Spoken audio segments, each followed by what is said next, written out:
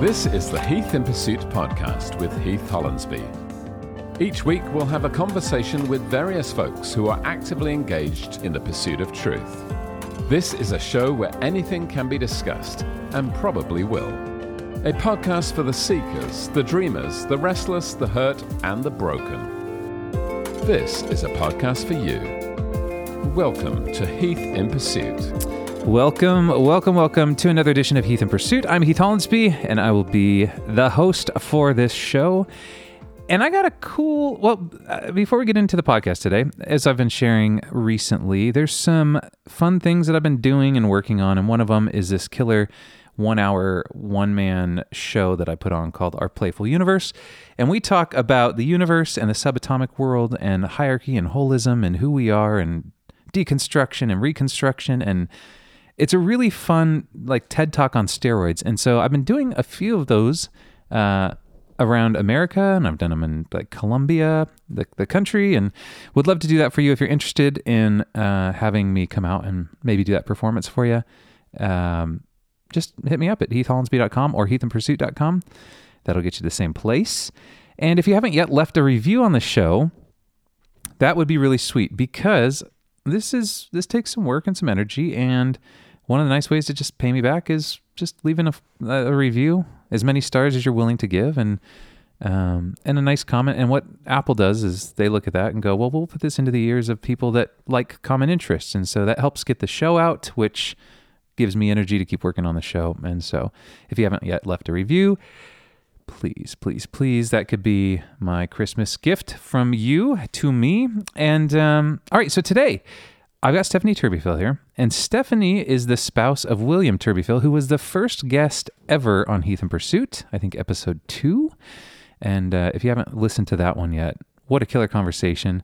I actually was talking to William the other day. I was like, I need to get you back on the show. And he's like, I don't have anything to say right now. So once he has something to say, I will bring him back on the show. But his spouse is here, Stephanie, and I've known Stephanie for a few years and always appreciated her. And I was going through this season where I was getting some amazing massage. She's a massage therapist and was doing some really killer work and kind of taught me how to take better care of myself. And I thought, why don't we have her on to talk about the body and how to listen to your body and some self-care stuff. And so that's what we're going to talk about today. So Stephanie, welcome. Hello, thank you. Good to be in the same room with you. I know, it's nice. It's been a minute. Been a chunk of time. Because there's this thing called COVID that has knocked us all out for a while. Changed my life rather dramatically in the last couple of years. Yeah, it's not like, I think everyone's kind of resolving at this point not to like wait for us to get back to somewhere. It's like, no, we've been dismantled. Well, it is part of what we're going to be talking about, but I was planning on being a massage therapist for a good 10, 15 years, and now I'm taking a hard left or right, whichever way you want to turn. I'm taking it. You're going for it. Yeah. So partially because of COVID, and then partially because of other stuff we'll be talking about today. Yeah. Just because masks do really change things and are affecting kind of my personal body, and I don't think it would be good self-care for me to continue pouring myself into massage therapy specifically. So what I'm actually planning on doing is picking up and getting trained in doing animal massage therapy. So I'll be doing dogs and horses. That's the plan. We'll see how it actually works out, because life likes to not go as planned. Yeah, exactly. Is it kind of like is that a new world, or is it like, no, horses have legs and so do humans. Yeah, it's been around for, it's just, it is its own world. Okay. Especially when you get into the high-end horses. Sure. Like, yes, that's where you find, like, I'm sure tracks have their own massage therapists, and that sort of thing. So, but it's also just for seniors. And then there's just dog therapy places. Like, I'm moving down to Reno, and I've already found a holistic animal place that they do 4 different kinds of dog therapies. Oh, wow. Like, there are dog and animal PT offices and that sort of thing. So, so we'll see. Like, once again, I don't know, but I've done animal stuff throughout the years. Like, I used to train horses, and I've done multiple dog care jobs. So it's not a huge jump for me. And they don't whine as much as humans. And I probably won't have to wear a mask as much and all that kind of stuff, because I have, once again, we'll get into this later, but I have like TMJ issues and stuff. And so part of the last couple of years has been trying to figure out if I can be in because the massage I do is medically minded. Okay. And so can I be in a medical field if I have to wear this gear on me? I've really had to consider it and see if it's something that I can actually work through. Some of my coworkers are fine. You know, one of my coworkers did tons of drama in high school. And so she can work in an N95 and has absolutely no problems, because I honestly think her diaphragm and her lungs are just used to, like, you know, that kind of work. Output. But I have some dysfunctions in my rib cage and that kind of stuff. And so it just really, it's not compatible for me. So I get after that. a lot of thought, I decided that it needed to change. So, and then that's why we're moving, because Reno has more opportunity for us. So yeah. The beautiful land of Nevada. So this started though, my own personal journey with listening to the body, which has basically been my massage therapy career. Like that's one of the reasons why I'm so thankful for massage personally in my life, because it taught me how to care for myself. And when I was in an area where I didn't even realize I wasn't, which I think most of us are. Yeah, most of us don't even realize we don't know how to care for ourselves until we're kind of woken up from that. So, and my body literally had to, like, not shut down, but so. Yeah, tell us this story. This is crazy. So let's see. Let's start back in actually right before. This will just be like pretty much the whole journey of me living in Tacoma. I was living in Portland 8 years ago. And I was in the worst depression of my life. That was probably when I would say I lost God. I'll put quotes around that for the listeners. Yeah. Or lost my faith, or however you want to put it. And then I decided to move up here. And then that's when William and I, my now husband, that's when we met. And so, and I can honestly say that the unconditional love that he gave me and has continued to give me is a huge part of what gave me the space to really just be myself and be whoever I was in whatever moment that I was. Yeah. And I didn't have that around me at the time. And it was really important, you know, because I had lost a lot of my old support system and stuff like that. That's fascinating. Anyways, so that was probably the first big chunk. And then, so we met, got engaged. I started gaining weight. Oh, I was drinking very heavily, basically drinking myself to sleep every night for a couple of years. Was that stemming from that depression? It started, kind of just everything. Okay. You know, I'll say, you know, it's that rock bottom where we all just find ourselves in our whatever expectations we had fell apart. Yeah. You know, whatever it is that is your biggest heartbreak, that's where I was at. Yeah. And I was just floundering really, and putting on a great show, because that's what you do. Yeah, you have to. I'm real good at trained at that, and I'm really good at being good. Yeah. And showing people that I'm good. Sure. And you know, and so I had been drinking myself to sleep starting in Portland probably every night. Wow. And then and that continued, you know, because you can hide that a lot, especially while you're dating. Sure. And, you know, all that kind of stuff. And William didn't really like, did you see this as a problem at the time? Because I share a similar story working at the church. I went to drinking. I mean, like you said, you justify it to yourself. Sure. I can say now that I was probably an alcoholic. I also have generations of addictive behavior in my background. And so that was probably playing a lot into it too, which will also come up in the story. But you know, so it was just, it got a little bit better after we got married, because, you know, then you're actually in the same room with a person all the time, you know, because we weren't living together before we got married. Yeah. So it's like, but it was still probably a bottle of wine a night. Sure. And a lot of drunks would probably say that's not very much, but for you, it was a cut down from what I was drinking at the time. You know what I mean? So it's an interesting how you justify it to yourself.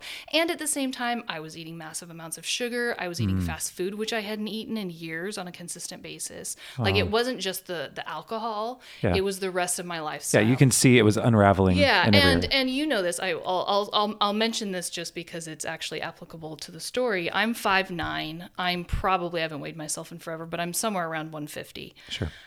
At my highest, which was when I was in massage school about a year after we got married, I almost hit 120. Oh, wow. And so I was about an 80-pound like 70, 80 pounds that I gained being an alcoholic, eating really shitty food. You know what I mean? Like, so my depression was showing finally. I had gained all this weight, which I had also justified, you know, because fat and happy, you're just married, you know, it's like you're making all this good food, you know, all that kind of stuff. And so, you know, but it's still this underlying simmer, and you're wanting to be happy. It's like, I met the man that I love, and I still, you know, I still adore him, you know, it's that sort of thing. So, so it's like all this good stuff is happening, and then you're also still just completely heartbroken, you know, all the time. And did you think that marriage was going to fix that? Like, no. Okay. But because a lot of people go into marriage going, man, maybe if I just have somebody. I mean, so we got married. Was I 28 when we got married, or when I met? No. I think I was somewhere 28, 29. So I was old enough by that time to know that a partner wasn't going to fix me. And I hadn't dated a lot. Okay. So it's not like I had like, you know, it's not like I was a girl who didn't know how to be alone. Sure. Yeah, exactly. I was real good at being alone and being single, you know, so it's like I knew that it was up to me to make myself happy kind of thing. But at the same time, I'm still finding, and this comes into the deconstruction realm, I'm still piecing out different things of stuff that I believe, because I am a female who was raised under a Christian culture, who is taught to an extent that you're always supposed to be under someone or something. Sure. And so I'm realizing now there was a lot of thought I had when I was growing up about, once I find my husband, once we start our life, it was always an us. It's like I had to be linked to someone. And I mean, that could very well be part of my own personality, because I'm not a leader type. I do like being someone's right hand. Like even in work, I like being someone's right hand. Okay. You know, so it might be partially personality too. Yeah. So I don't know. You know, and then, but I will say, so no, I don't like using words like, you know, William rescued me. But just like I said, that's what love does. Yeah. Love gives you enough space to be authentic. Yeah. And that's what we need. Yeah. So we need someone who's going to accept us in every moment. Sure. And that's what he does. So, anyways, so even though I had that still, you know, and all this kind of stuff. And the other thing that I've really learned about myself is I'm not very verbal. It's very hard for me to figure my own thoughts out a lot of times, which could come from a lot of different things. Sure. And William, as you know, is all about verbiage. Yeah. And he loves to talk, and he will take a half an hour with me until we figure out what I mean. Yeah. And I needed that. Like, I didn't even realize at the time how closed up I was, and how I needed someone who would just ask me question after question after question, never trying to overlay whatever he's trying to like whatever he thinks I mean. Yeah. You know, like he's literally just mining it out of William is all about just questions. Yeah. He's way more concerned about questions than he is with answers, which is something that I didn't even know I needed in my life at the time. Anyway, so all of that. And then in the midst of all of this is when I just decide to be a massage therapist. Sure. Did you know? Because I'm 28. Yeah. And I need a vocation. And so it was between that and it was, I think you know the story. It was between that and vet tech. So because of all of my experience with animals and stuff like that. And now maybe your future is the combo of both. It might be able to be a combo of both. But vet tech was way more expensive, the schooling, and you make a lot less money. Really? And so it was a very practical decision, you know. And I didn't even realize how much it would change my life. So probably the first... So to me, and listening to your body, and why we don't listen to our body is because we've all been through trauma, and trauma is stored in our body, and it's not fun to sit with your trauma in your body. Yeah. And so we avoid it. But humans. Yeah. That explains most of humanity in a nutshell. Yeah. And so it's learning to be with your trauma. And that's something that I and most of us have never done. And the thing that switched, so going to massage school, I was probably 3/4 of the way through. Okay. My body was heavy. I was itchy all the time. My skin and when I would shower, it was worse. So it was like anytime I had water put on me, I would get really itchy. It was almost like I was allergic to water. Like I kept thinking I kept looking it up. Yeah. And so like I said, my body pushed me into this because it was like, you are treating me so poorly that I'm literally going to shut down until you listen to me. Interesting. And so that was actually why I started smoking pot. Okay. Because I was trying to find a solution. Sure. And that's when I found how much pot helps my ADD and my anxiety. Yeah. And so then I started smoking a lot more pot, and that was actually what helped get me off of alcohol. Yeah. Because I went to the doctor, found out I have PCOS, which is polycystic ovarian syndrome, which is basically this is great. This is why you gotta love it. It's a set of symptoms that they have no idea why. But there's just enough of these symptoms that enough women have that they're just going to call it a syndrome, and we're going to try to figure out why the hell this is happening. I didn't know they can do that. They're just like, it's like, oh, you fit in this category, so this is what you have. So I have like a medium case. There are like really bad cases, but you basically, for whatever reason, we overproduce testosterone. And so it's probably where bearded ladies come from. Oh, wow. That's the reigning theory, because women with really bad PCOS can actually like grow a full beard. Sure. It's probably why I have like a deeper voice than most girls. I have like really dark hair. Like I have like guy-like hair. Interesting. It's probably why it's hard for me to lose weight sometimes. Like it's sugar really, like your insulin gets really affected. So usually you've got some sort of diabetic, or I was considered pre-diabetic when I was diagnosed because I was so heavy at the time. Wow. Because your metabolism doesn't work right. Something's off. Yeah, because everything's off. So so mine's not bad enough to be put on any kind of corrective medication. Okay. That's something they can fix, though? Not fix. Okay. Put in more balance. Sure. I mean, just that sort of thing. So, and that's what he said. Basically, you need to lose weight. And I knew I was drinking too much. I knew I was eating poorly. I was raised by my lovely hippie mom who taught me how to take care of myself. So I knew all the stuff I was doing wrong. And I was so depressed at the time that I literally told myself, like, I can't even like fathom like a big life change. Like, because that's big to change your whole diet. That's a big change, especially when you're in so I just cut everything in half. I'm not even going to worry about what I'm eating. I'm just going to eat half of it. And that's where I started. And then I had been starting smoking the pot, which was giving me, I could sit with my own brain, which I couldn't, that's part of it. You're trying to keep yourself busy all the time. So you're feeding yourself or keeping yourself busy in, whatever other way. And so it like that calmed my anxiety and brought my anxiety down to a level where I feel like I could actually start breathing and working through it. And what I know now is my rib cage is actually super twisted. Really? And I don't breathe very well. And so there's a lot of like fascial stuff going on. And so I was literally not breathing very well through all of this too. So was that like something that you were just born that way, or is that one way you carried trauma, like actually deformed part? It's probably a mixture of both. Oh, wow. Because when you're saying your body stores trauma, you're not just saying, it's in your mind, it's in your emotions. It's like, it's physically held in your body. No, actually, it was funny because I actually looked up the definition of trauma before I came here because, like I said, I was worried about forgetting words. Yeah. And there's a lot of technical terms you're supposed to know. And they didn't give you like it was something bad happening to your body or something going through a bad experience. And I was like, I medically take care of physical traumas all the time.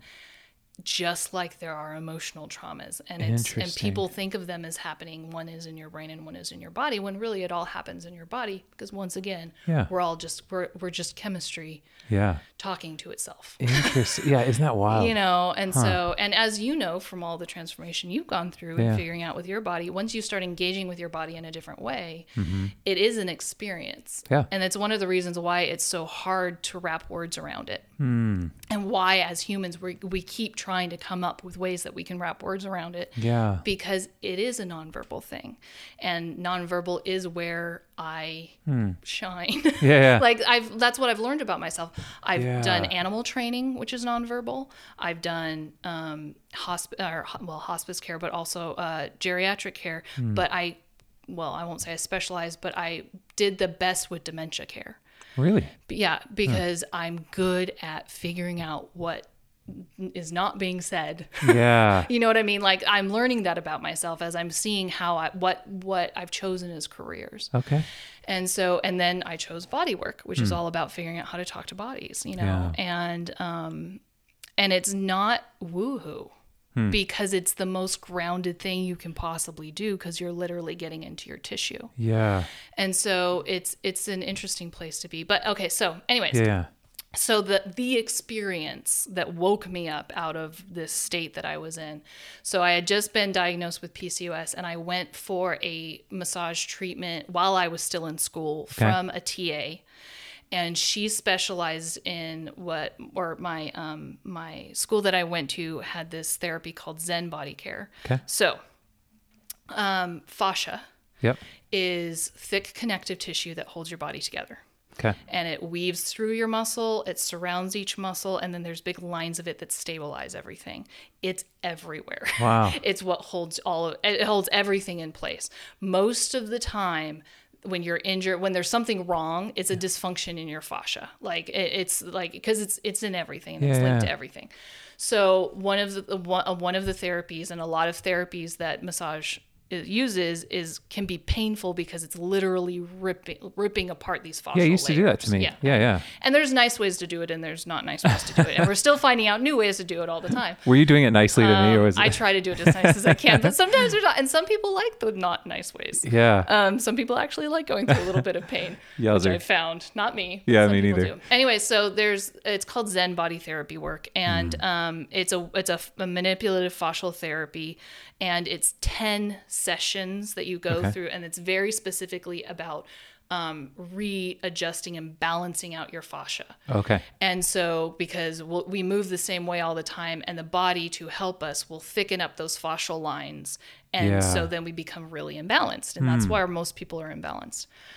And so, so when I say I don't know, I could have been born with a twisty spine or, not. I was diagnosed with a little bit of scoliosis in my teens. But a couple years ago, I went to another chiropractor and I had told him about the scoliosis. And when I laid down, he said he couldn't feel it. And then when I sat up and he felt my spine again, and he's like, oh, that's because, I'm not going to be able to remember it. You have functional scoliosis. So my scoliosis didn't happen until I literally engaged with gravity. Whoa. As soon as I stood up, all of my fascia had twists my spine into wherever I've been keeping it.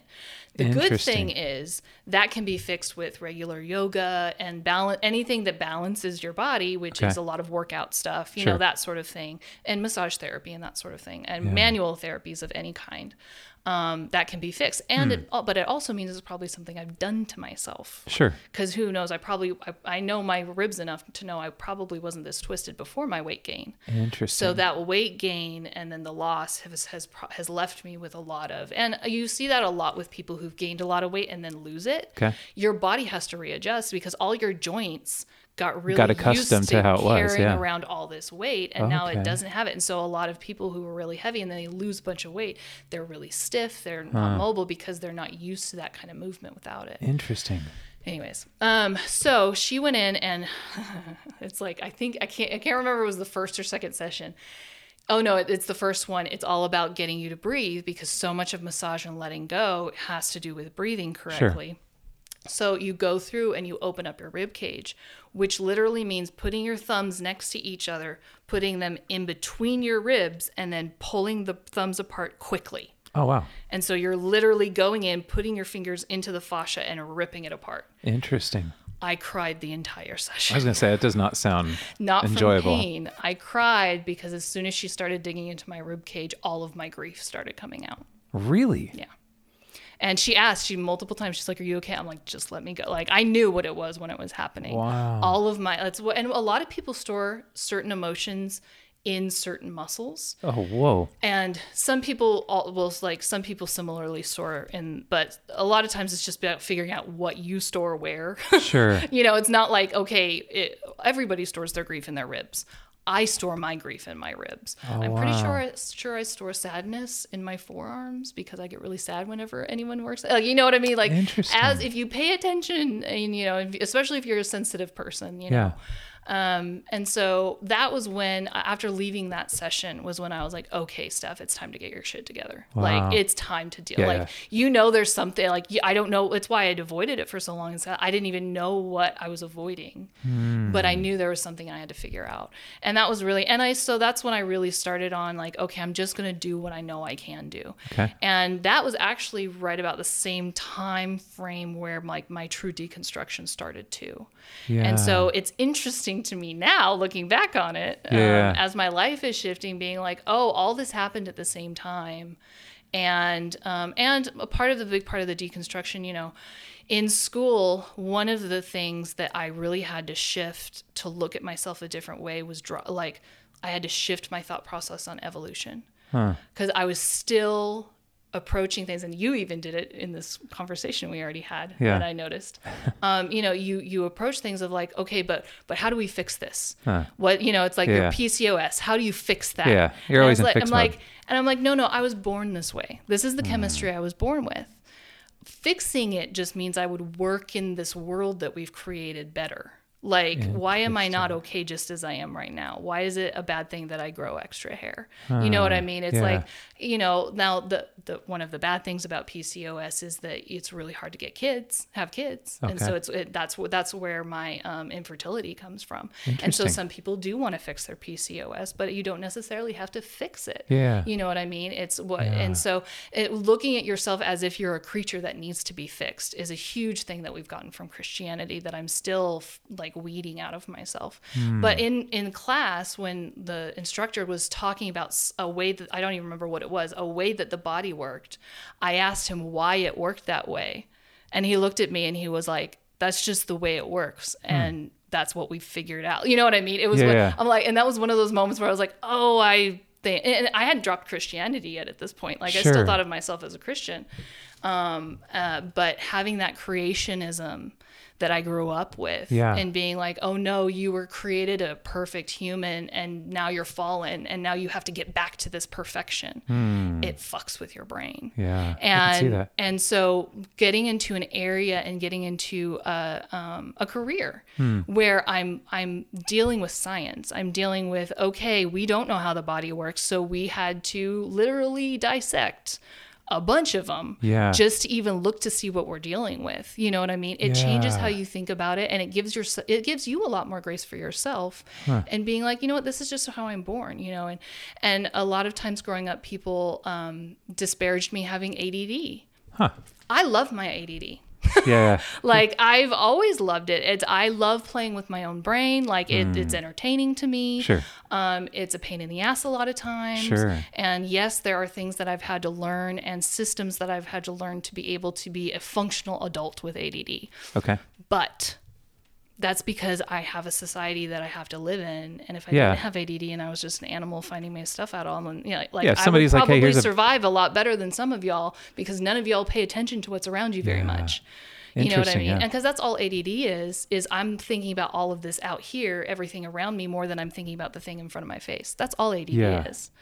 You know what I mean? And our systems are in place where you have to, are in place where you have to be a focused human being at all times.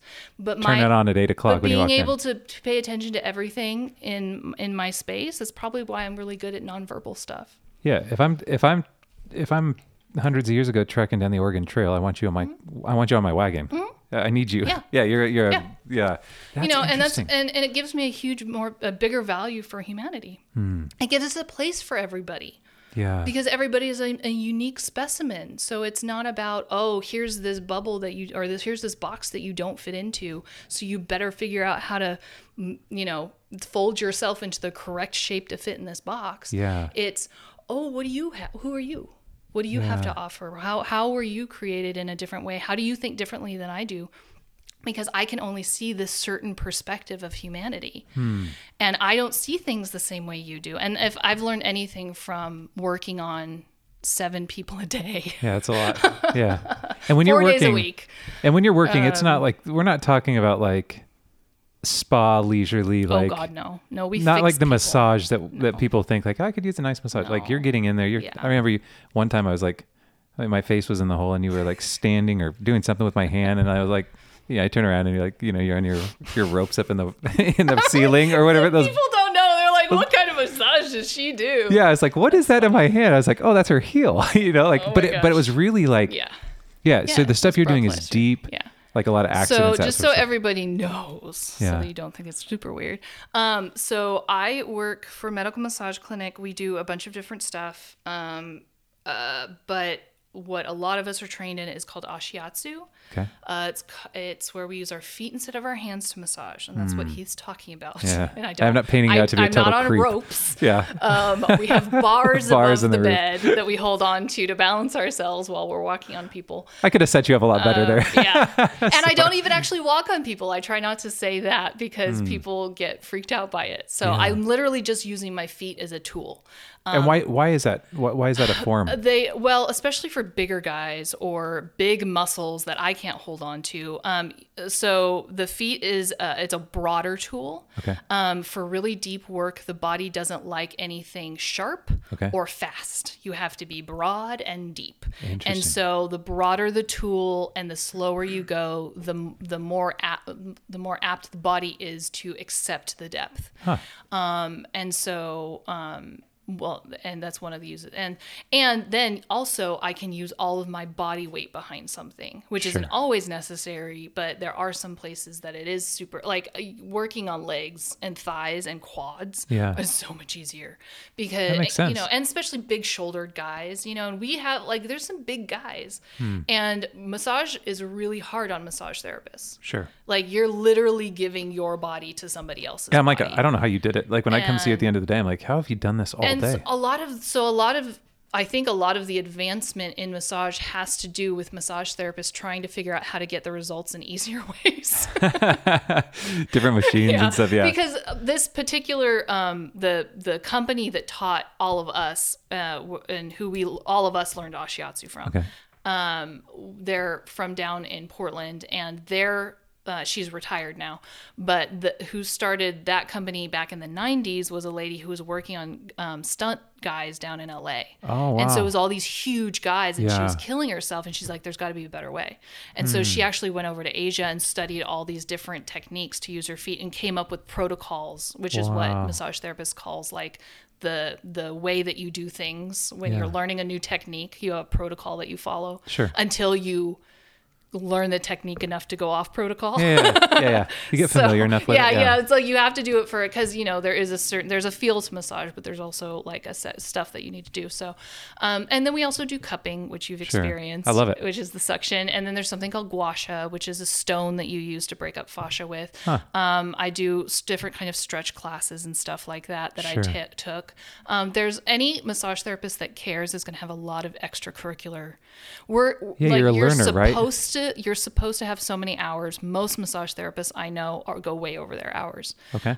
Because anyone who loves body work is going to be, that's why they're going to be in it. And everyone I work with, luckily, are those kind of people, which is one of the reasons why I love where I work so much and I stayed there for so long. Anyways. I did notice that about you. It was like, there was just you were always learning. You wanted new techniques. You were not just what the experts were putting out, but you're, like, we're doing a class on this, or we're learning this from Asia, or we're learning, and it was like, man, I wish more people took their like passion that seriously and deep dove on it, Yeah. And it's, I do know. Yeah. So, and it's one of the reasons why it's so hard to leave it too, because I do love the work so much. Like I started, it took me a long time to decide. I'm bad at making decisions anyway, but I mean, I started seriously thinking about leaving in January. Oh, wow. And I officially made the decision and told my boss Labor Day. Oh, wow. So that was what, get some time. 9 months. Jeez, that's funny.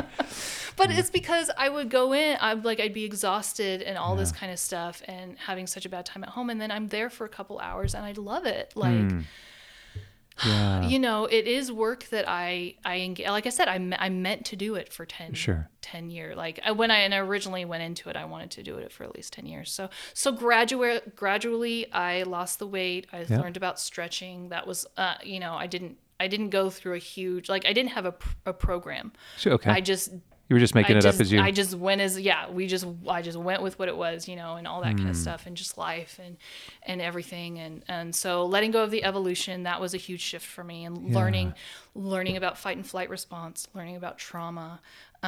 Was that so for people listening, deconstruction is probably a familiar term to many, but it's essentially a dismantling of the system, mostly in religion, that the world that I'm in, of what you've believed, what you've been told is true, and kind of figuring stuff out for yourself. And so obviously in an evangelical American Christian setting, the move from like a creationist sort of viewpoint, or even a literal 7-day creation of the world, to no, we could evolve. Did that come from you were just confronted with the science and it was bigger than what religion taught? I mean, at the same time, I was letting go of the Bible needing to be inerrant. Where did that start? A podcast. Okay. And it just made sense. I could name her, you know her, but I won't say her. Was it just like it just hit you one day, or you heard it? No. I mean, that's,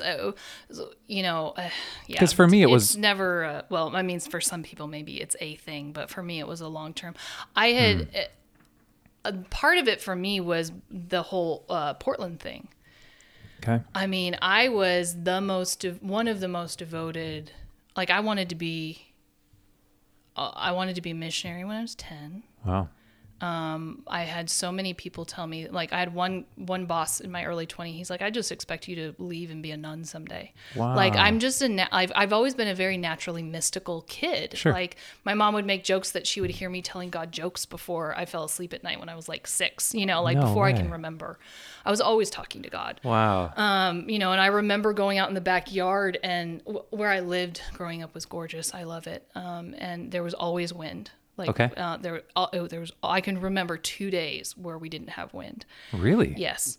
And I love wind to this day. That's and awesome. I would go out in the backyard and watch the sunset, and I would call it breathing with the world, because I would listen to the wind and take deep breaths. That's cool. I mean, I just did that naturally as a child. Like that's just who I was. And so, my mom is a very charismatic Christian. Okay. And so I was brought up very Protestant. I guess you can say evangelical, because that's the sector I live. But sure. I wasn't I'm not going to say it right. Evangelizing. There you go. Yeah. You got it. Was not natural to me. Okay. So I never got into the evangelizing side of it. But because it was charismatic, I was the one kid in church who was excited about 3-hour worship sessions. Wow. Because now I realize, worship, prayer, even speaking in tongues became all of that became a meditative practice for me. I had I didn't know it at the time, but I've always had super high anxiety. Okay. For various different reasons. I have different traumas, and so as I start reconnecting with my body and waking up out of the stupor that I put myself in by giving myself alcohol and sugar for forever. Sure. Then, that's the other thing I should say. PCOS, when you have too much sugar, it gives you brain fog. Okay. So if I have sugar on a regular basis, I can literally keep myself in like a stupor. Like really? It's like a drug for me, basically. You know what I mean? Yeah. So And brain fog's the weirdest too, where you feel like you're. Gosh. Like I always think brain fog, because I had a season of that when I was touring, and I remember being in a Walmart, and the only way I can describe it is like, I imagine it if it's what a ghost feels like, where you're like, I'm here, but I'm not here. Oh yeah. Like I'm traveling these Walmart aisles, but I'm not here. Like it feels like I'm in another world right now. Like, yeah. I honestly, sometimes I'm still trying to kind of figure out what I feel.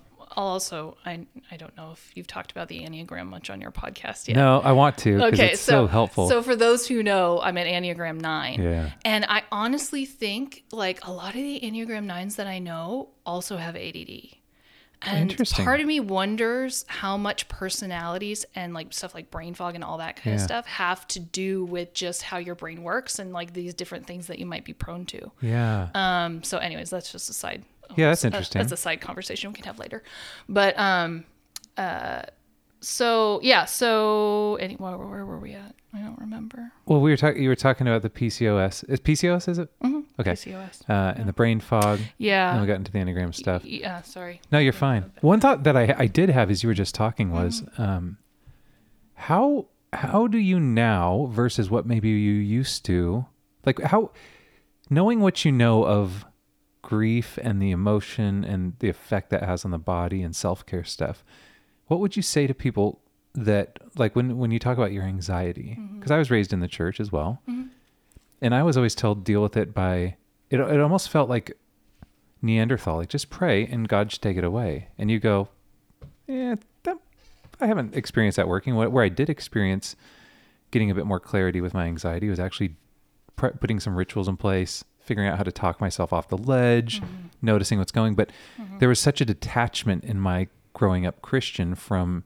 any sort of emotional, like if you've got a problem, prayer is the fix. And it sounds like even taking this class, you're like, no, maybe science could be the fix over. I don't know how to ask that question. That's where I'm at now. I wouldn't have been able to verbalize it that way back then. Probably not even the last time we talked. I wouldn't have been able to verbalize it like that. Okay. And I'm just now getting to a point where I can start re-engaging practices like meditation and breath work. Okay. And even though I've been doing it, it's still been hard to me.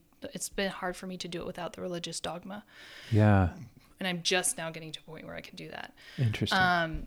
So because I was raised in the charismatic side of things, that did help for a long time because I did deal with it with God in sessions and that kind of thing. And I remember now looking back, I don't know about you, but I didn't call it anxiety when I was growing up. No. You know what I mean? That's we didn't have that kind of language back then. Yeah. I'm just now realizing that I've had anxiety my entire life. And this isn't something that's just cropped up. I've just dealt with it in different ways. And that's what Christianity gave me, was something to deal with it with. But I would have a breakdown in the bathroom where I would cry with God, quote unquote, for 30 minutes, a couple times a month.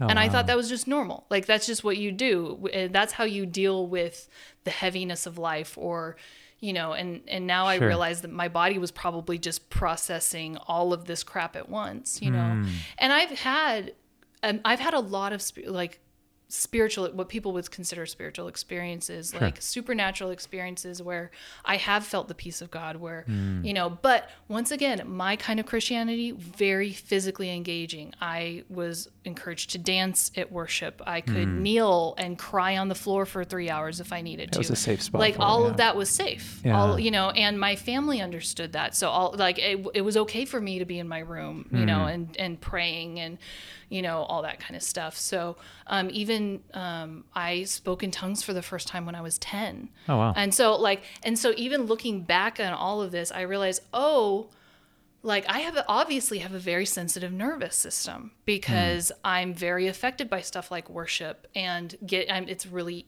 not easy, but it's easy for me to get into a meditative state. Okay. And so it's that sort of, obviously obviously those are comfortable places for me because they're what I've always sought out. Sure. So really the losing my faith is probably what led me to the weight gain and the drinking and all of that kind of stuff, because it took away everything I was using to deal with my anxiety, and I didn't have any other tools because I couldn't access worship and prayer without feeling I had to submit myself to this box I didn't want to put myself into anymore. Interesting. And it's hard because you're also losing the best friend at the same time, you know? So it's like, as much as you want to get away from this thing you feel like's hurt you your entire life, it's also the thing that saved you a lot as a kid. Yeah. And so there's a lot of conflicting, there's just a lot of stuff to...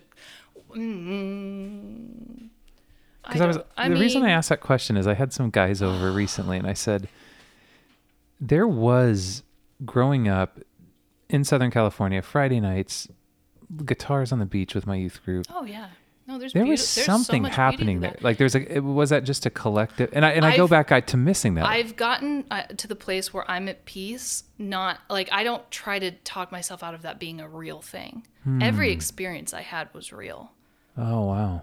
I'm still the same set of chemicals that went through that experience back then. Yeah. It's all about the story that you're wrapping around it. So no, my story is different now.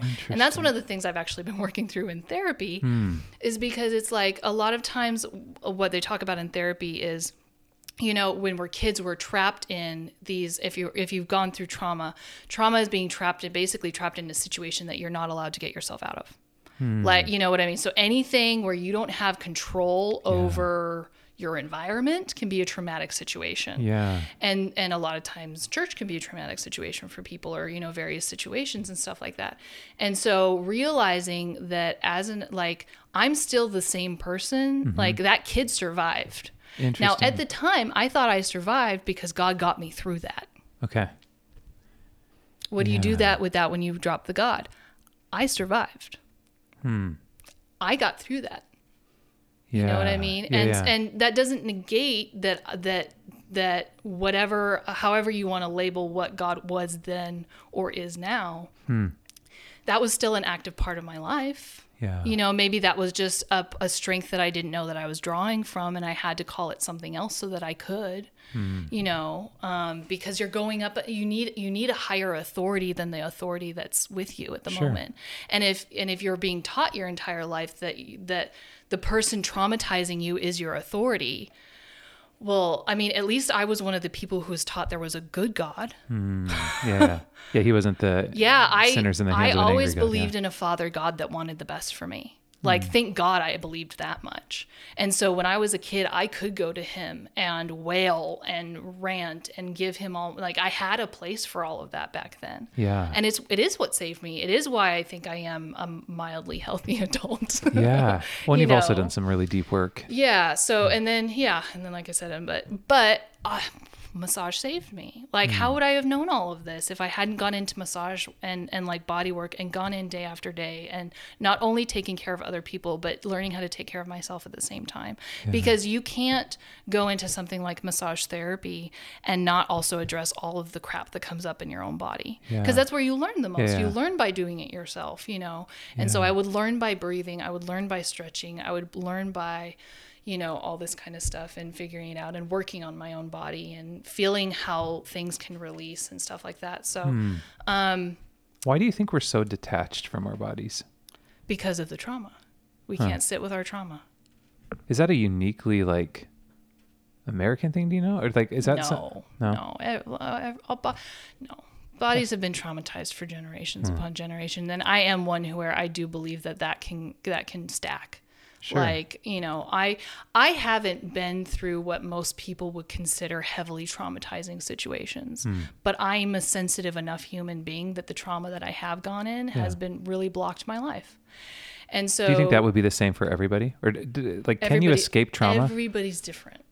No, I think what we need to learn more than anything is now we're all just traumatized and we all just need to deal with it. And that's where most of the crap is coming from. Because most people's reactions, like I'll say bad reactions or negative reactions or negative habits, all of that is probably coming from a belief system that might have a root in a trauma that they've gone through.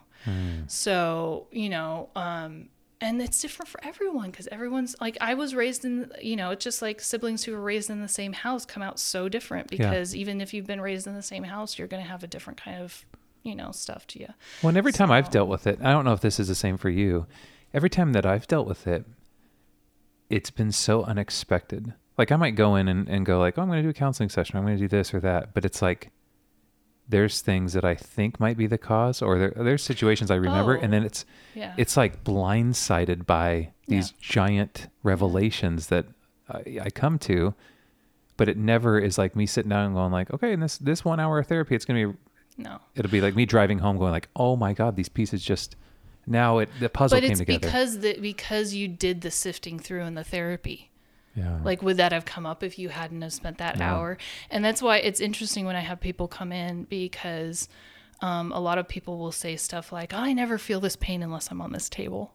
And we joke about how it's the table's fault. You know what I mean? The trauma table. It's like, but it's because they don't stop. Because they haven't stopped enough in the however many weeks it's been since I've seen them to check in with our body to see if they're okay.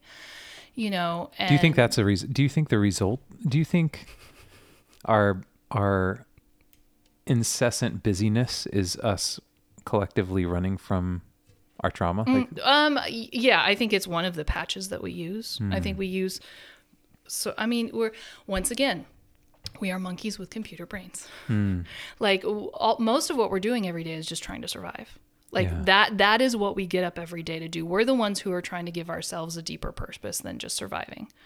Our body just wants to survive. So that's why it's like people will blame their bodies for being a certain way. There's no point in that.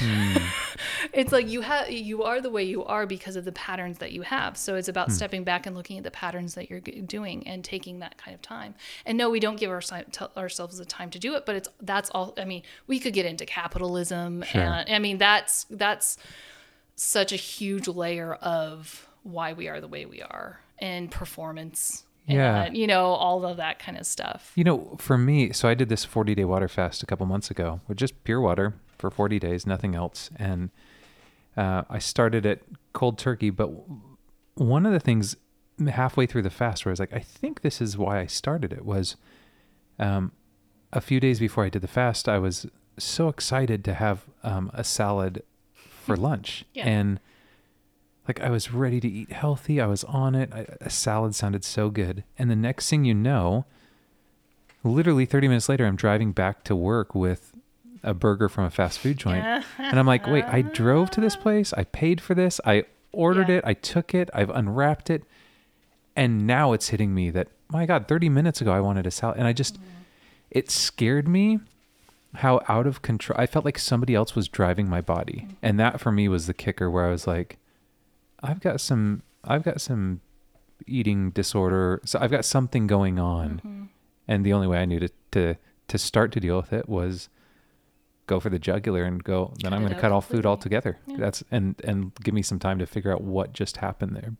I mean, thank God you actually listened to that, and not like a lot of people like I did who had to go to the doctor and get diagnosed with something before you actually changed your lifestyle. Well, and that's the thing too, is like, that just seems to be another output of us running from what, because you got people that, you were just talking about, we grow up and we want to get through the day. We want to survive. And I just see more and more people that they know they're sick. They know they're unhealthy. They can't escape the feedback loop of fast food and going. We have no time to sit down and make a dinner, so we got to get a frozen. And it's like, we're just not even being kind to ourselves at that point. Well, in a way, I do think that is one of the good things of what happened with the pandemic, actually. Unpack that a bit, yeah. That it halted our lives. So many people got shocked enough by having to change their lifestyle in some way that it probably disrupted another part of it. And then, so, I mean, I think it is something that a lot of us, are coming to terms with. All of this stuff happened for me. Let's see, I started work at my job 2016. Okay. I was starting to have panic attacks or anxiety attacks, however you want to classify them, enough by the summer of 2019 to like have them on the way to work, and it be disrupting my life enough in the mornings, because I would wake up and have panic attacks. They're the worst too. Like, I used to be in the ER because really? Mine never got that bad, thank God. Oh, mine. But for me, all I needed was a doctor to go, mine's a health anxiety, and I'm still trying to figure out right now where that's coming from.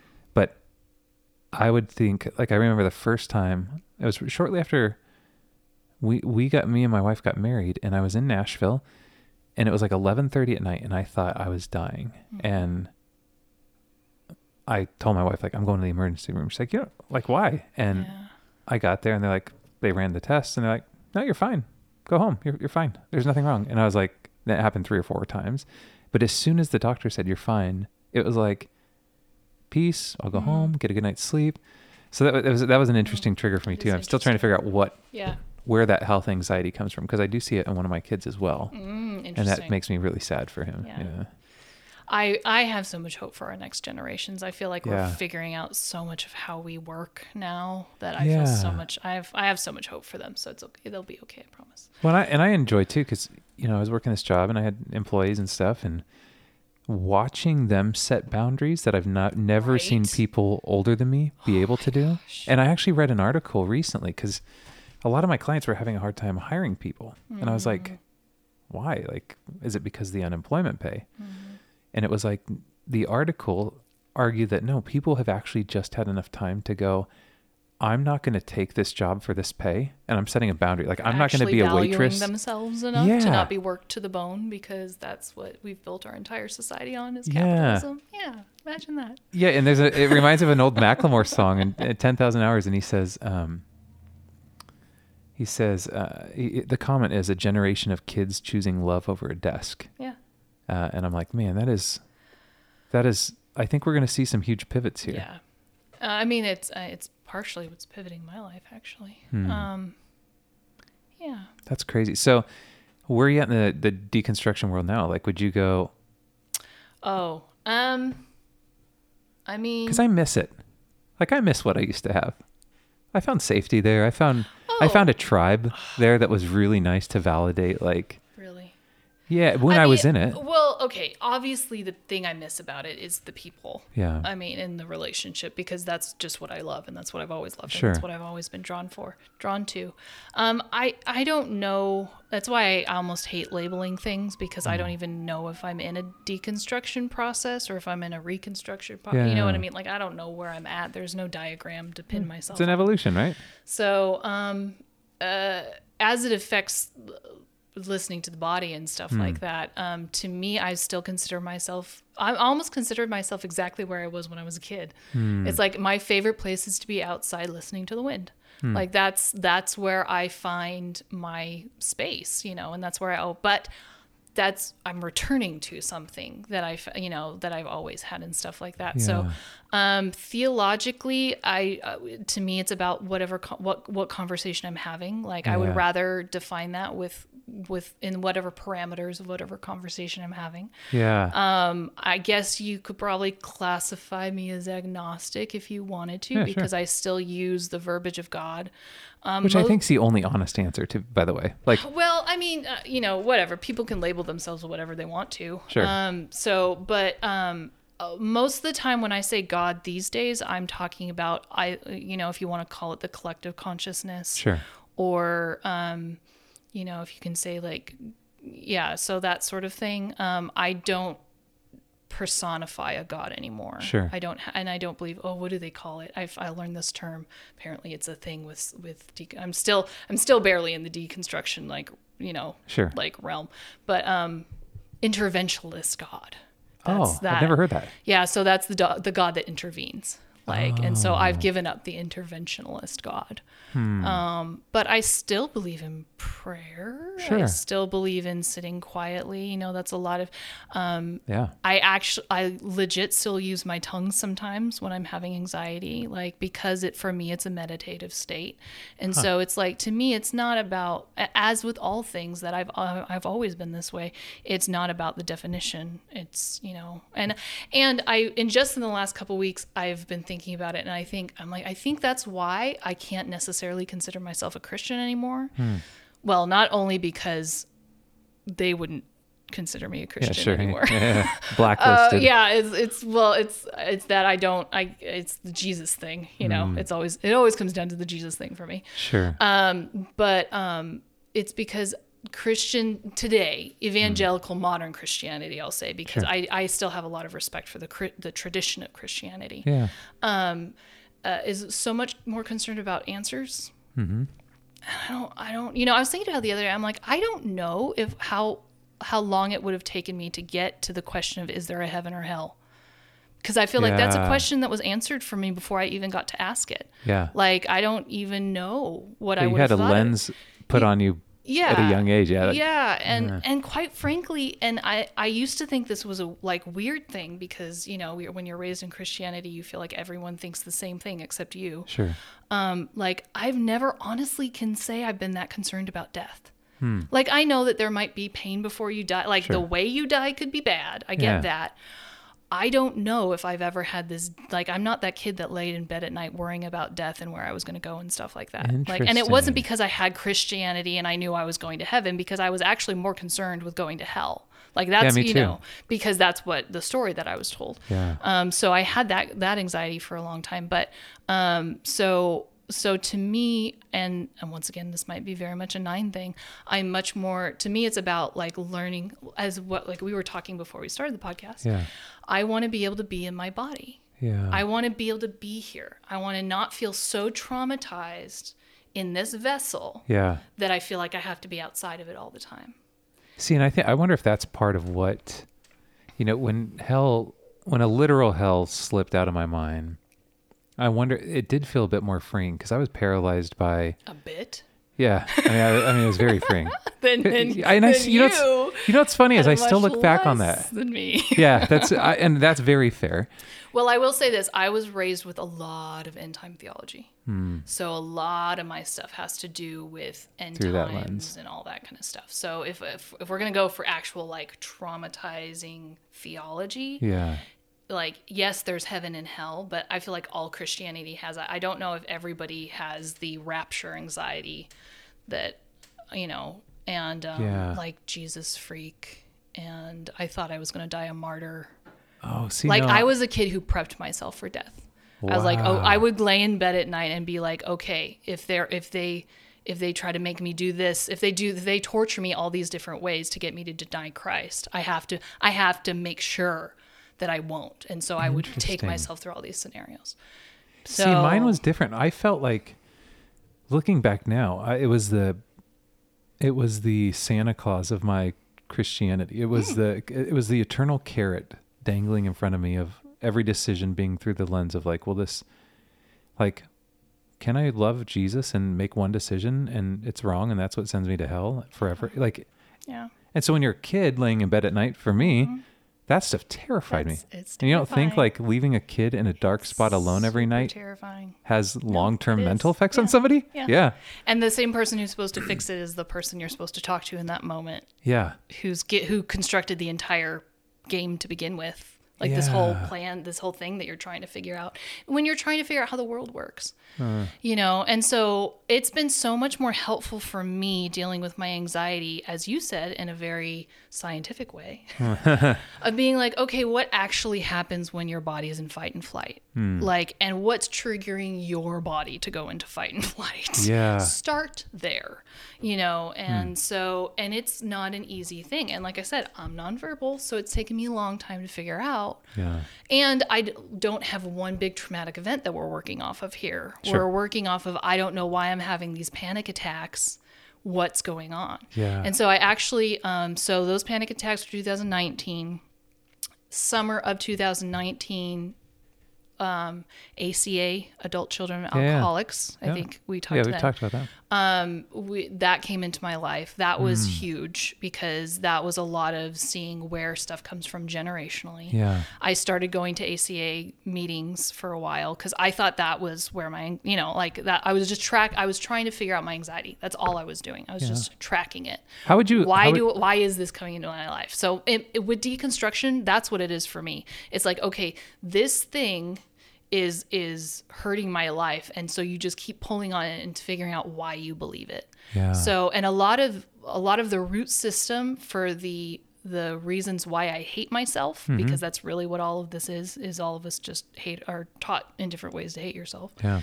All of that really comes from the root system of violent atonement, which is what Christianity teaches, in that we're all fallen, and to be able to be saved, you need someone to die for you. Yeah.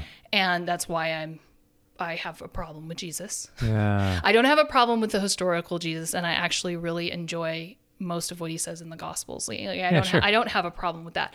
I have a problem with where we've gotten to with Jesus. Totally. And most of the bad theology that I found within myself had roots in this violent atonement. And so I actually am fine with a lot of the Christianity that is nonviolent. Sure. Franciscan totally. theology is amazing. I love Richard Rohr. Like he was huge in my I almost like wanted, like, especially because he's all about contemplation and action. Sure. You know what I mean? And so he's all about literal meditation and then going out and doing something. And I'm like, that's all I want to do with my life. Like if that's what Christianity had been, I would still be in it. Sure. But they also, to do that, to get there, the Christianity I was taught was you had to hate yourself first. Yeah. So what I was doing every day was waking up and feeling like, oh, I have to sacrifice. I have to shave off pieces of myself and able to be a part of this world. Wow. And it's one of the reasons why I don't know if I did it. Well, I obviously didn't do it consciously. So subconsciously, I've always picked jobs where I'm caregiving. I'm always giving pieces. I'm always outputting. I think partially because of this. And I think it has to do with being female and all of that kind of crap that you get when you're raised that way. Both in Christianity and just regular society. Yeah. And so that's where I was taught my value was giving myself away. And so it's part of why I'm stepping away from massage therapy, even though I love it so much. It's like, okay, what am I if I don't take care of people? What am I if I'm not caregiving something? What is that where my value comes from? And that's interesting you say that, because I was thinking too about so much of my value system that I grew up with, because I don't know how much value was poured into my life growing up. But with the faith thing, that got really interesting because I thought, okay, so if God is so pissed off at me, the only way he can even tolerate me is through Jesus because of what Jesus has done, then like... Not just Jesus is dying. Yeah, that's true, his blood He can only tolerate you through a veil of Jesus's blood. Yeah, which sounds creepier now than... it's very disorienting. But you have to say it different ways because we've said it for so long. Yeah. We don't hear it anymore. Yeah, but that's right. literally what we're teaching people. Well, and then the value comes to like... So then God just puts up with me because he got his payment? Or does he really enjoy me? Yes. You know what I mean? Legit. And that is like... Well, then what's my relationship with the big guy? Yeah. Like Jesus did it all. Which is why you spend your entire life proving that you're good. Yeah. Proving that you're proving. Everything's striving. Everything's getting up and shaving off pieces of yourself. So you can fit into whatever the authority figure above you says you need to look like. Yeah. And when you're a girl, it means that means you have to be what your husband wants, what your pastor wants, what your dad wants. Your boss. What whoever the person above you says God says you should look like. Yeah. That's what you're striving to be. And it was exhausting. It's exhausting. I was so tired of it. And that's where I ended up in Portland. I had spent the first 25 years of my life fucking trying to prove I was good enough to have something that I would love, and to have a life that I would like. And I couldn't find, no matter what and you're like, I don't even like myself right now. I can't find it. And so I found myself in Portland saying, fuck it. Yeah. Okay, then fine. I'm just going to be, and so I just went on autopilot. And I just was on autopilot until I woke up, until that experience of my ribcage opening. Wow. That was, I could say just going on autopilot that whole time. And it's still hard not to it's hard to keep yourself not going back into autopilot too once you reach a comfortable state. Has weed helped with your anxiety? Oh God, yes. Yeah. Yeah. So no, yeah. Because you were raised, I'm assuming like me, where it's like, that is next level. Like, yes. Yeah, if you're an alcoholic, that's maybe one thing. Also, like I said, I come from generations of addicts. Sure. So it's also prevalent in my family. So I stayed away from it. I actually William was the one who finally talked me into it because he was like, would you just try an edible? Like, well, can you just see if it will help with your itching? Like that was what it was about, at the time. And so, like I said, I did edible because I wouldn't even smoke it. Yeah. Interesting. And so it's that whole, So yeah, it was definitely, everything that they teach you about weed that everyone has to shake off and everyone will think is ridiculous over the next however many years. Yeah, we'll look back. In 200 years, our great-grandkids are going to be like, this stuff was illegal? But once again, now I'm like, okay, I'm just giving myself another chemical to control the chemicals in my brain. You know what I mean? Like that's pretty much how I look. Honestly, people use freaking caffeine to control their, you know what I mean? It's like... Totally.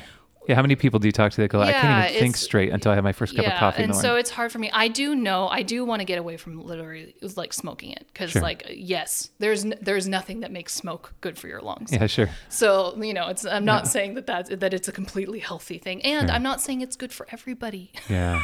Once again, true. You will never hear me say anything is good for everybody.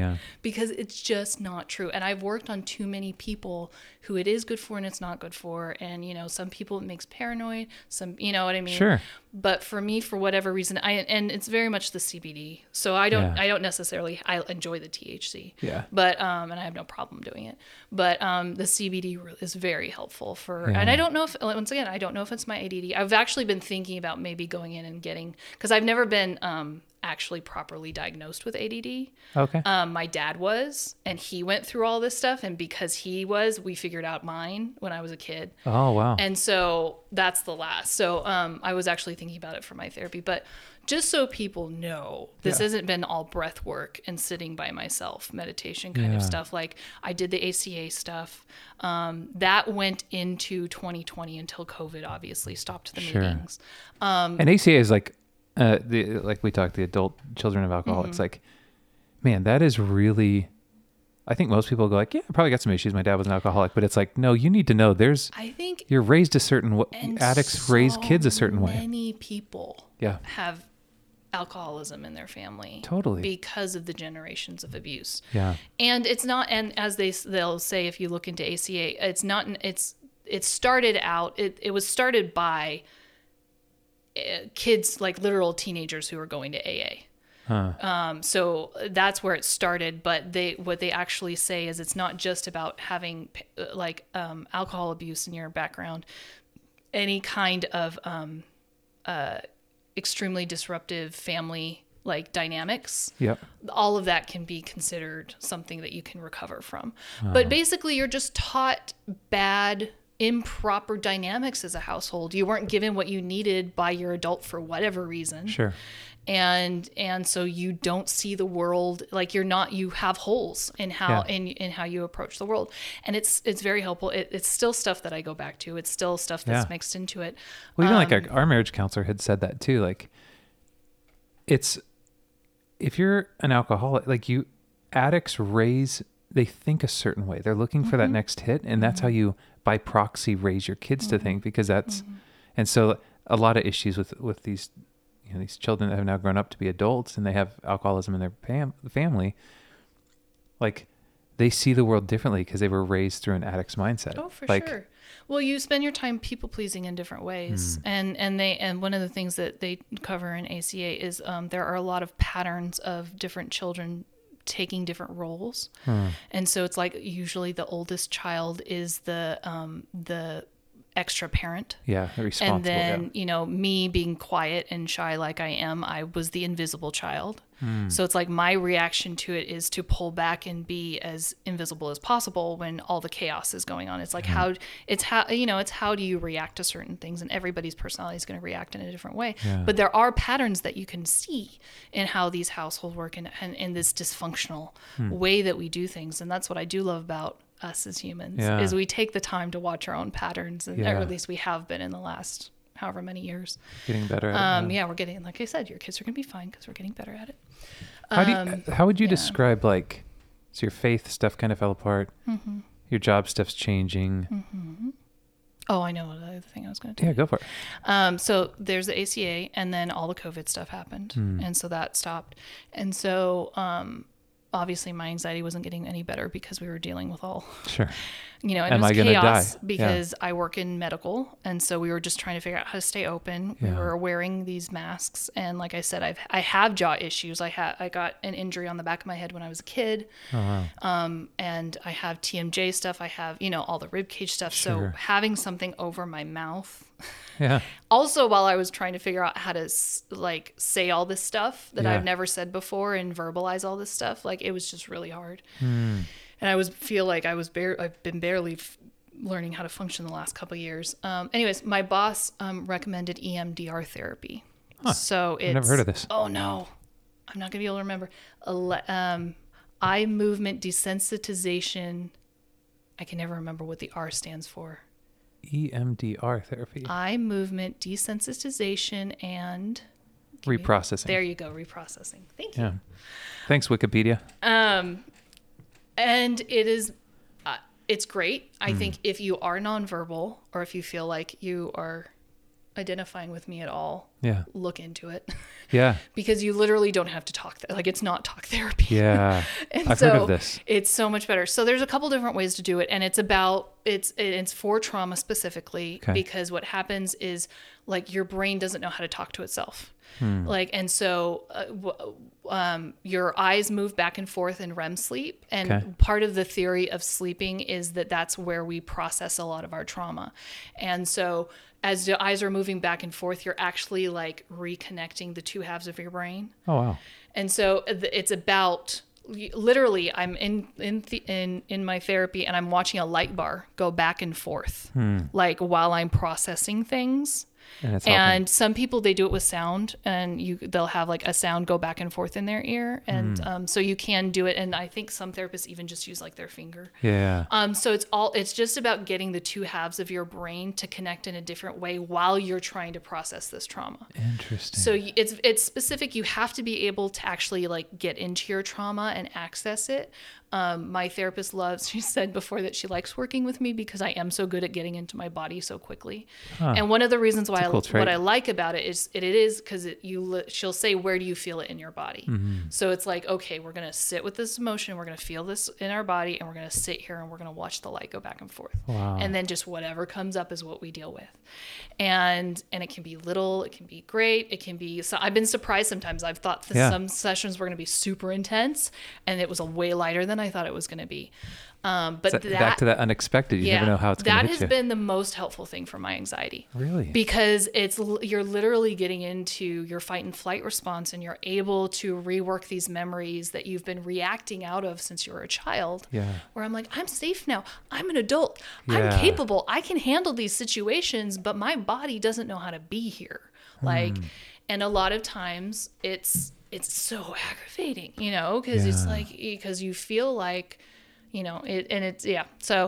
the EMDR therapy has been very helpful as well. And I'll probably try to find a therapist down in Reno. We've already talked about it. So. Oh, that's awesome. So I don't know either that. I know I need something, I don't know what the next season looks like. I know probably yoga too, because yoga and body movement, yoga is a really amazing way to kind of get in there too. If you need a gateway to get in with your body, because yoga's, I heard someone, I can't remember who I heard explain it this way, but she was talking about how yoga is all about putting your body in an uncomfortable position and making it deal with it. Oh, interesting. Because that's what we have to do out in the world every day, is put ourselves in comfortable positions and then breathe. Interesting. And so that's what you're literally you're doing, is you're going there and okay, I'm going to be here and we're going to stay here. Yep. And then I'm going to know that I can stay here. And so you're teaching yourself little by little, okay, I can do that. I can do this. I can be here in this discomfort and be okay. And so you can do it. You can get to know your body in a lot of different ways. Some just go to massage. If you don't feel like you have any connection to your body, go to your massage. Don't talk, because most people who don't want to be with their body will talk the entire massage. Yeah, it's me. And yes and no. Some people process better, you know, and some people don't. I have a lot of people who will talk half the massage and be quiet for the last half. But just go and just feel it. Go for a float session. We are living in the time frame of YouTube where you can just go and find some cool stuff. Find some breathing exercises and stuff like that. Because of my ADD, I actually do a lot more breathing exercises than I do meditation, because it's easier to have somebody actually talking me through and walking me through something. If you just sit me in silence, I'm going to go off the end. So it's I always encourage people, just try the thing. Yeah. If you don't like massage, go get acupuncture. Don't just take a step, right? Whatever you're interested in, and don't just pick something. Sit and talk to your body first. Take a walk. See what it has to say first. I was telling you before we turned on the mics, one of my favorite things now is I'll just go sit in the bath in pitch black for an hour. Baths are the best. They're the best. And here I am, a 38-year-old, white dude in Tacoma, they are the taking best. baths. Yeah. And I'll leave my phone and I'll take off my Apple Watch and tell my wife to come get me. Water is very regenerative. I think it's huge. Yeah. And just to be with your thoughts that long. Yeah. It's amazing. Even the float session, I had a really weird experience of something I hadn't thought of in 35 years, one experience, and it just a movie playing in my head. And it was just really crazy when you're with yourself, just letting your mind wander in complete silence. There's no color, that you're not looking at the walls. You're literally in darkness alone. It's amazing what your mind brings back, brings back to memory. Yeah. What would, last question here. What would today's Stephanie say to Portland Christian alcoholic Stephanie? Oh gosh. Could I write a whole letter to her? There's so many things I'd like to tell her. Probably just trust yourself. I think that's a huge thing that's been hardest for me, is having a non-dominant personality and not having a personality where I necessarily think I know all the things. I'm not that person who has the answers. I always took I believed everyone else before I believed myself. And so learning how to trust my instincts again Yeah. And, you know, because another thing Christianity really taught me was to be scared of the world. And like that, you know, somehow I would miss something. You know, I don't even know what I was supposed to be scared of, but I was supposed to be scared of something, and knowing like, oh no, like you have good instincts. Like, you know what bullshit, you know what's bullshit. Like, trust yourself. It's like, it's that kind of stuff. And once again, that's part of listening to your body. There are so many times my body told me to get away or get out, and, you know, all this kind of stuff, and you talk yourself out of it. And, you know, and so, yeah, just trust it. Just trust yourself. Like you like, but I don't know if I would have been able to hear it. Like, you know, because when you're in that state, that's the last thing you do is trust yourself. Yeah. You feel so untrustworthy. Yeah. And right. so just taking that first step and not, and getting to that point where you can look at yourself in the mirror and say, I love you, and actually believe it, you know, and believe that you're worthy of love and stuff like that. So that's so good. Yeah. But the beautiful thing is I do believe that more now. And I believe that for other people who might be in the same position. It's like, no, you got this. Yeah. Like, you don't think you got this, but you've got it. Yeah. But you've got this way more than you think you do, because people really have such a well of strength in them that most, and I say this as someone who's worked on people. Like I have been through a pandemic. I was working on people who were taking care of other people, like who were finding time to care for themselves at the same time. Like, the more you delve into humanity and the more you give other people and yourself a chance, the more God you will find. Wow. That's you know, awesome, because that is where he resides, it. Yeah. You know, that is the God to me, is the finding that in other people, and finding that space of the people around you who do believe that too. Like, that's where you should keep yourself. So anyway. That's so good. Thanks for joining me today. Yeah, thanks for having me. Yeah. I'm going to miss you guys. Well, Reno has great camping, so bring the kids. It's the redeeming quality. We'll meet you out in the national parks. Oh, that'd be awesome. Yeah, no, we should. Yeah. I think that we should do that. I look forward to that. Okay, cool. Thanks for joining us today. We'll do it again next week. Have a great Thanksgiving, everyone. Thanks for listening to this episode of the Heath in Pursuit podcast. We look forward to being back with you next week. For more information on the various works of Heath Hollandsby, please visit heathinpursuit.com.